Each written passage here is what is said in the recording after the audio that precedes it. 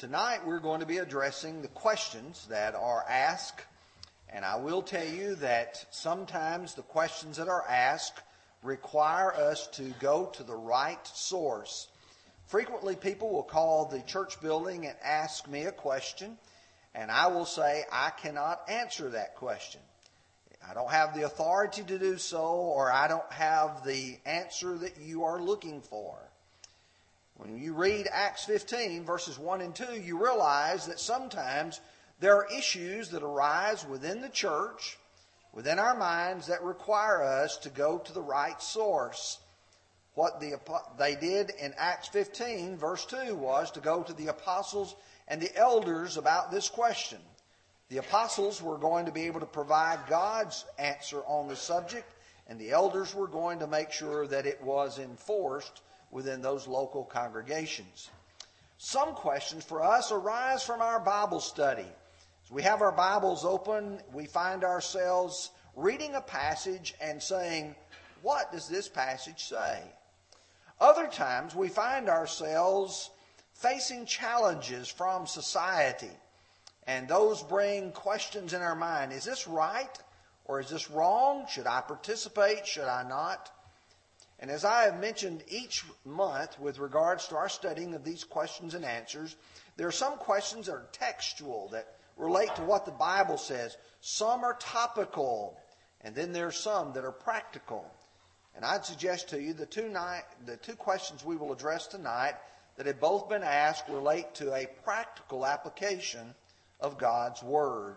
And we have to make sure that when we go to the Bible, sometimes you can't find the whole answer in one passage. Sometimes what you have to do is to apply biblical principles. And that's what's going to be required in our lesson tonight. And there's two questions tonight relating to the role of women. And I'm going to read the question, the first one, exactly as it was written to me. I guess I should have put quotation marks around it. Is it scriptural for a woman to exercise authority over a man outside the home or church, possibly in the workplace, school, social organizations, etc.? Now, as we begin, I want to point out, I want to really do a little bit of introduction here. Cultural practices, that's what that goes on outside our own homes or outside of this congregation, often bring the church in conflict with society. It always has and it always will. For instance, some current topics that are in our society today, like abortion and homosexuality and divorce, are issues about which our culture says one thing and the Bible says something entirely different. I will tell you that in different cultures, women were treated vastly different. In our society today, women are treated much different in the United States than they are in some countries like Saudi Arabia or Iran or Iraq or Syria. There are other places where women maybe have more leeway or more freedoms than they do even in our country. I will tell you that in some places, women were treated and are treated as property. That they can be bought, they can be sold, they can be treated as they will. In some cultures, I will tell you that even in biblical times, there were loose women that were recognized by certain behaviors. And in 1 Corinthians chapter 11, there was a situation there of women in Corinth and having their head covered. I want you to listen to verses 4 through 6. Paul writes, every man praying or prophesying, having his head covered, dishonors his head. But every woman who prays or prophesies with her head uncovered dishonors her head. For that is one and the same if her head were shaved. For if a woman is not covered, let her also be shorn. But if it is shameful for a woman to be shorn or shaved, let her be covered. Now, you might say, well, I don't see women having their heads covered today. I don't see a problem if a man, for instance, had some sort of covering on his head that might somehow dishonor God. But in Corinth, in the first century, When Paul wrote this, it did. It created a controversy. And the problem of a woman having her head shaved recognized her as being a prostitute. And certainly that's not something any godly woman would want to have. So you recognize that culture affects many things and many ways. I do want to specifically address this question. The case or the question here is not about what the Bible teaches about the role of women in the home and in the church. That's been very clear. We've taught on that in the past. Ephesians chapter 5 says that the husband is the head of the wife, as Christ is also the head of the church. So we recognize that in the home, God designed that the man should be the head of the home. With regards to the church, 1 Timothy chapter 2, he says, I desire that men pray everywhere, lifting up holy hands without wrath and doubting. Likewise, women also adorn themselves in modest apparel with shamefacedness and sobriety, not with braided hair, gold, or costly pearls, but that which professes, or women professing godliness through good works. And I permit not a woman to teach, nor have authority over a man, but to be in quietness. And that's 1 Timothy chapter 2, beginning with verse 8 and following, where Paul made it clear that in the local congregation that the men were to lead in the local assembly. So this is not about the home. This is not about the church. The question is not about what society does, but what does the Bible teach? It'd be very easy for me to get up here and just say, this is what the world does and this is what the Bible teaches. But sometimes those points intersect. I will address the issue with biblical principles. The Bible does not specifically address the role of woman in secular society. There's not a passage that I can go to and say, here's what God says about a woman in secular society of his approval or disapproval. So the question then is, did men serve under the authority of women in society in the Bible? And I can give you a very plain answer on this. Yes. Number two, the biblical principle is, does the Bible indicate that this was contrary to God's design? Is there a passage where it says she shouldn't have done this? Or is there a statement saying that what she did was in error? And the answer to that question is no. There's not a passage that says that. Now, to illustrate the point that I'm trying to make, I'm going to use several biblical examples. And if you want to turn to these, you're more than welcome to do so. Because we're going to use several to be able to get a full picture. And the first one is found in the book of Esther. You may remember Queen Esther was elevated to be the queen following Vashti's refusal to be displayed. She was remarkable and noted for the fact that she was a woman who was a Jew, and being in the position she was in, actually saved the lives of the Jews during the reign of Ahasuerus. We read in Esther chapter 9, verse 29, Then Queen Esther, the daughter of Abihail, with Mordecai the Jew, now listen carefully, wrote with full authority to confirm the letter, or second letter, about Purim. Here's a woman who is in society, who is illustrated in the Bible, and she wrote with full authority. That means she had some rule over others, including men. Let me give you the second example. If you turn to Acts chapter 8, I know you're all familiar with the Ethiopian eunuch. In Acts 8 and verse 27, we read, So he arose and went, and behold, a man of Ethiopia, a eunuch of great authority, under Candace, the queen of the Ethiopians, who had charge of all her treasury, had come to Jerusalem to worship. I would observe from this passage, number one, we often speak about the eunuch's authority. He was a man high up in position, But he was a man who was under Queen Candace. She was able to give him rules, she was able to promote him, and she was able to dismiss him as well. And there's no indication that he was told to go back and tell the queen, I can't serve under you. As we go a little bit further, let's go to the book of Judges, chapters 4 and 5. And if you will notice, when you get to Judges 4 and 5, we get to Deborah, and she is one of the judges. She's also a prophetess. I just want to specifically draw your attention to verses 4 through 7 of chapter 4. Now Deborah, a prophetess, the wife of Lapidoth, was judging Israel at that time. And she would sit under the palm tree of Deborah between Ramah and Bethel in the mountains of Ephraim. Now listen carefully. And the children of Israel came up to her for judgment. Does she have a position of authority? Yes, she does. Is she in a position where she is representing God? And she is. She is a prophetess. Look at verses 6 and 7.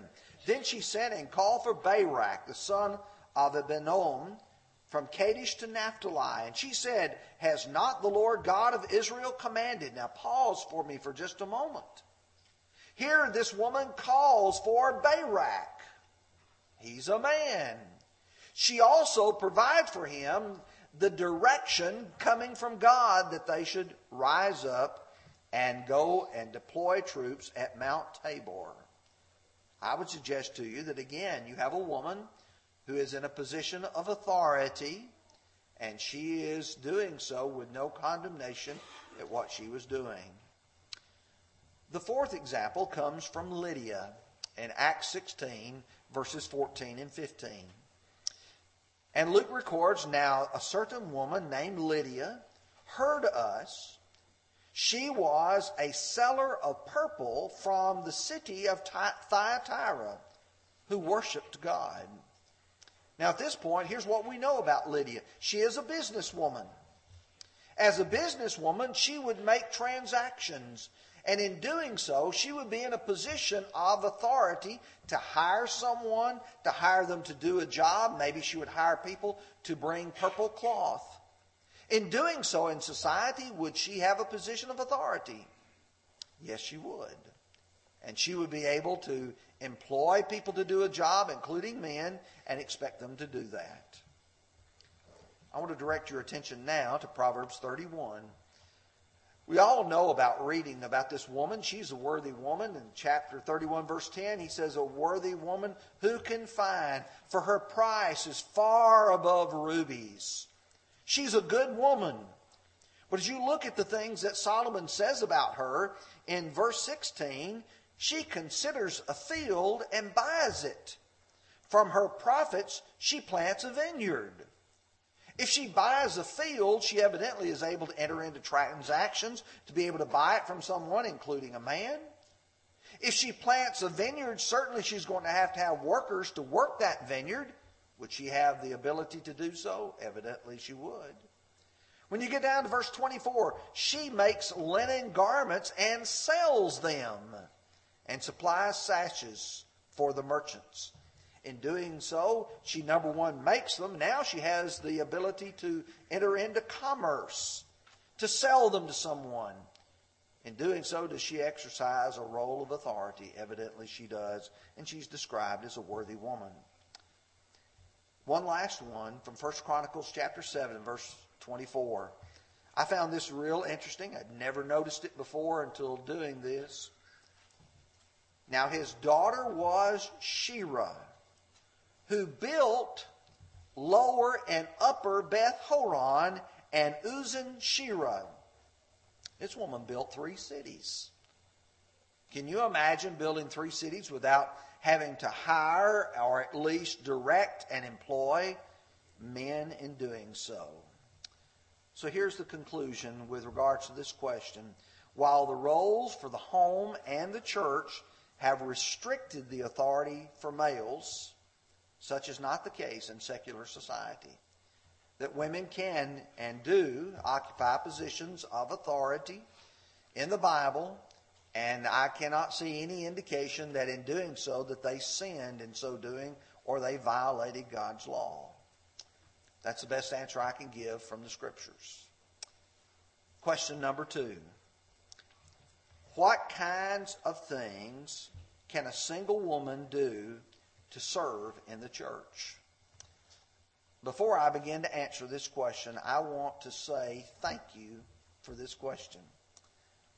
Sometimes we forget that there are various people in the congregation that have services to offer, and we sometimes skip over their talents and their abilities. Whoever this young lady was, I don't know if she's young, maybe she's older, whoever submitted the question, I think, has in their heart a desire to serve. And I think that's a good question. As we begin, I will point out by way of introduction, the role of a wife and a mother is certainly held in high esteem in the Bible. In fact, the Bible is very clear. In Hebrews 13 and verse 4 said, "Let marriage be had in honor among all." You can read Titus 2, 4 and 5 talking about the older women, that they train the younger women or admonish the younger women to love their husbands, to love their children, to be discreet, chaste homemakers, good, obedient to their own husbands, that the word of God be not blasphemed. Good, godly women who do that deserve the honor and the respect for being good, godly women. In 1 Timothy 5, verse 14, for those women who have married and now are widowed, there are circumstances where Paul was concerned about them, and he said to Timothy, "Therefore I desire that the younger widows marry, bear children, manage the house, give no opportunity to the adversary to speak reproachfully." Obviously, this is in the context where some of the widows were becoming busybodies. They, because of their youthful capabilities, were running about from house to house and had become busybodies. And he said, I think that's not the good situation, so they ought to marry. Yet there are occasions, though, where remaining single is not only not sinful, it's sometimes preferable. I'd like for you to turn with me to 1 Corinthians chapter 7. And I can't address every issue in 1 Corinthians 7, but I will point out that these are the kind of questions that sometimes are asked. Paul would say in verse 1, "Now concerning the things of which you wrote," things, plural. There's a number of issues relating to a man and a woman and how they interact. Evidently, in the first part of the chapter, there had been a question asked, what about a man and a woman? Is it a good idea for them to get married? And he said it's better for them to marry than for to burn. In fact, he makes it clear that God gave marriage to prevent fornication. But Paul will go on and point out in verse 26 about the present distress, that it was better for a man to remain even as he is. So if you're not married, don't get married. If you are married, don't get a divorce. But I want you to notice specifically verse 38. "So then, he who gives her in marriage does well, but he who does not give her in marriage does better." In this case, he's talking about a father who has a daughter, and he's concerned that she's getting a little too old to marry. He's afraid she's going to become an old maid. And so he's saying is, if the father is able to not marry his daughter off, then that's better than her going ahead and marrying. He also explains that there's some spiritual benefit to this as well. If you'll notice with me, verse 34, he says there is a difference between a wife and a virgin. The unmarried woman cares about the things of the Lord, that she may be holy both in body and in spirit. But she who is married cares about the things of the world, how she may please her husband. I will tell you that in this context, particularly it appears that there's a mixed marriage concern that's revealed earlier in the chapter. That is, a woman is a Christian. She's grown up in a Christian home. And now here's a man who wants to marry her, and he may not be a Christian. This woman has a much better opportunity to serve being single, because her focus can be on the Lord rather than on pleasing her husband. Well, let's address the question as it was asked. What can a single woman do? Perhaps the greatest thing she can do is to be a good example to other people. In fact, I'd suggest that's what every Christian ought to think about. What does my life reflect? Can people look at me and see in me holiness, righteousness, goodness, faithfulness in everything I say and do? Job 1 and verse 1 says, there was a man in the land of Uz whose name was Job, that was a blameless and upright, and who feared God and shunned evil. If you're a young single woman, or an older single woman for that matter, the best thing that you can do in serving God is be an example that people can look at and say, that's what I want to be like. Number 2, service through good works is not limited just to married people. I realize that in society sometimes husbands and wives go together. They accomplish things together. As Solomon would say, 2 is better than 1. And sometimes these things may be easier, but there are things that can be accomplished by singles as well as those who are married. For instance, Acts 9, verse 36, at Joppa there was a certain disciple named Tabitha, which is translated Dorcas. This woman was full of good works and charitable deeds, which she did. This is a woman who was actively involved in being good to the people of the community. There's no mention here of a husband. There's no mention of anybody else other than her and what she herself had done. As Paul would write Timothy in 1 Timothy 2 verse 10, but which is proper for women professing godliness with good works.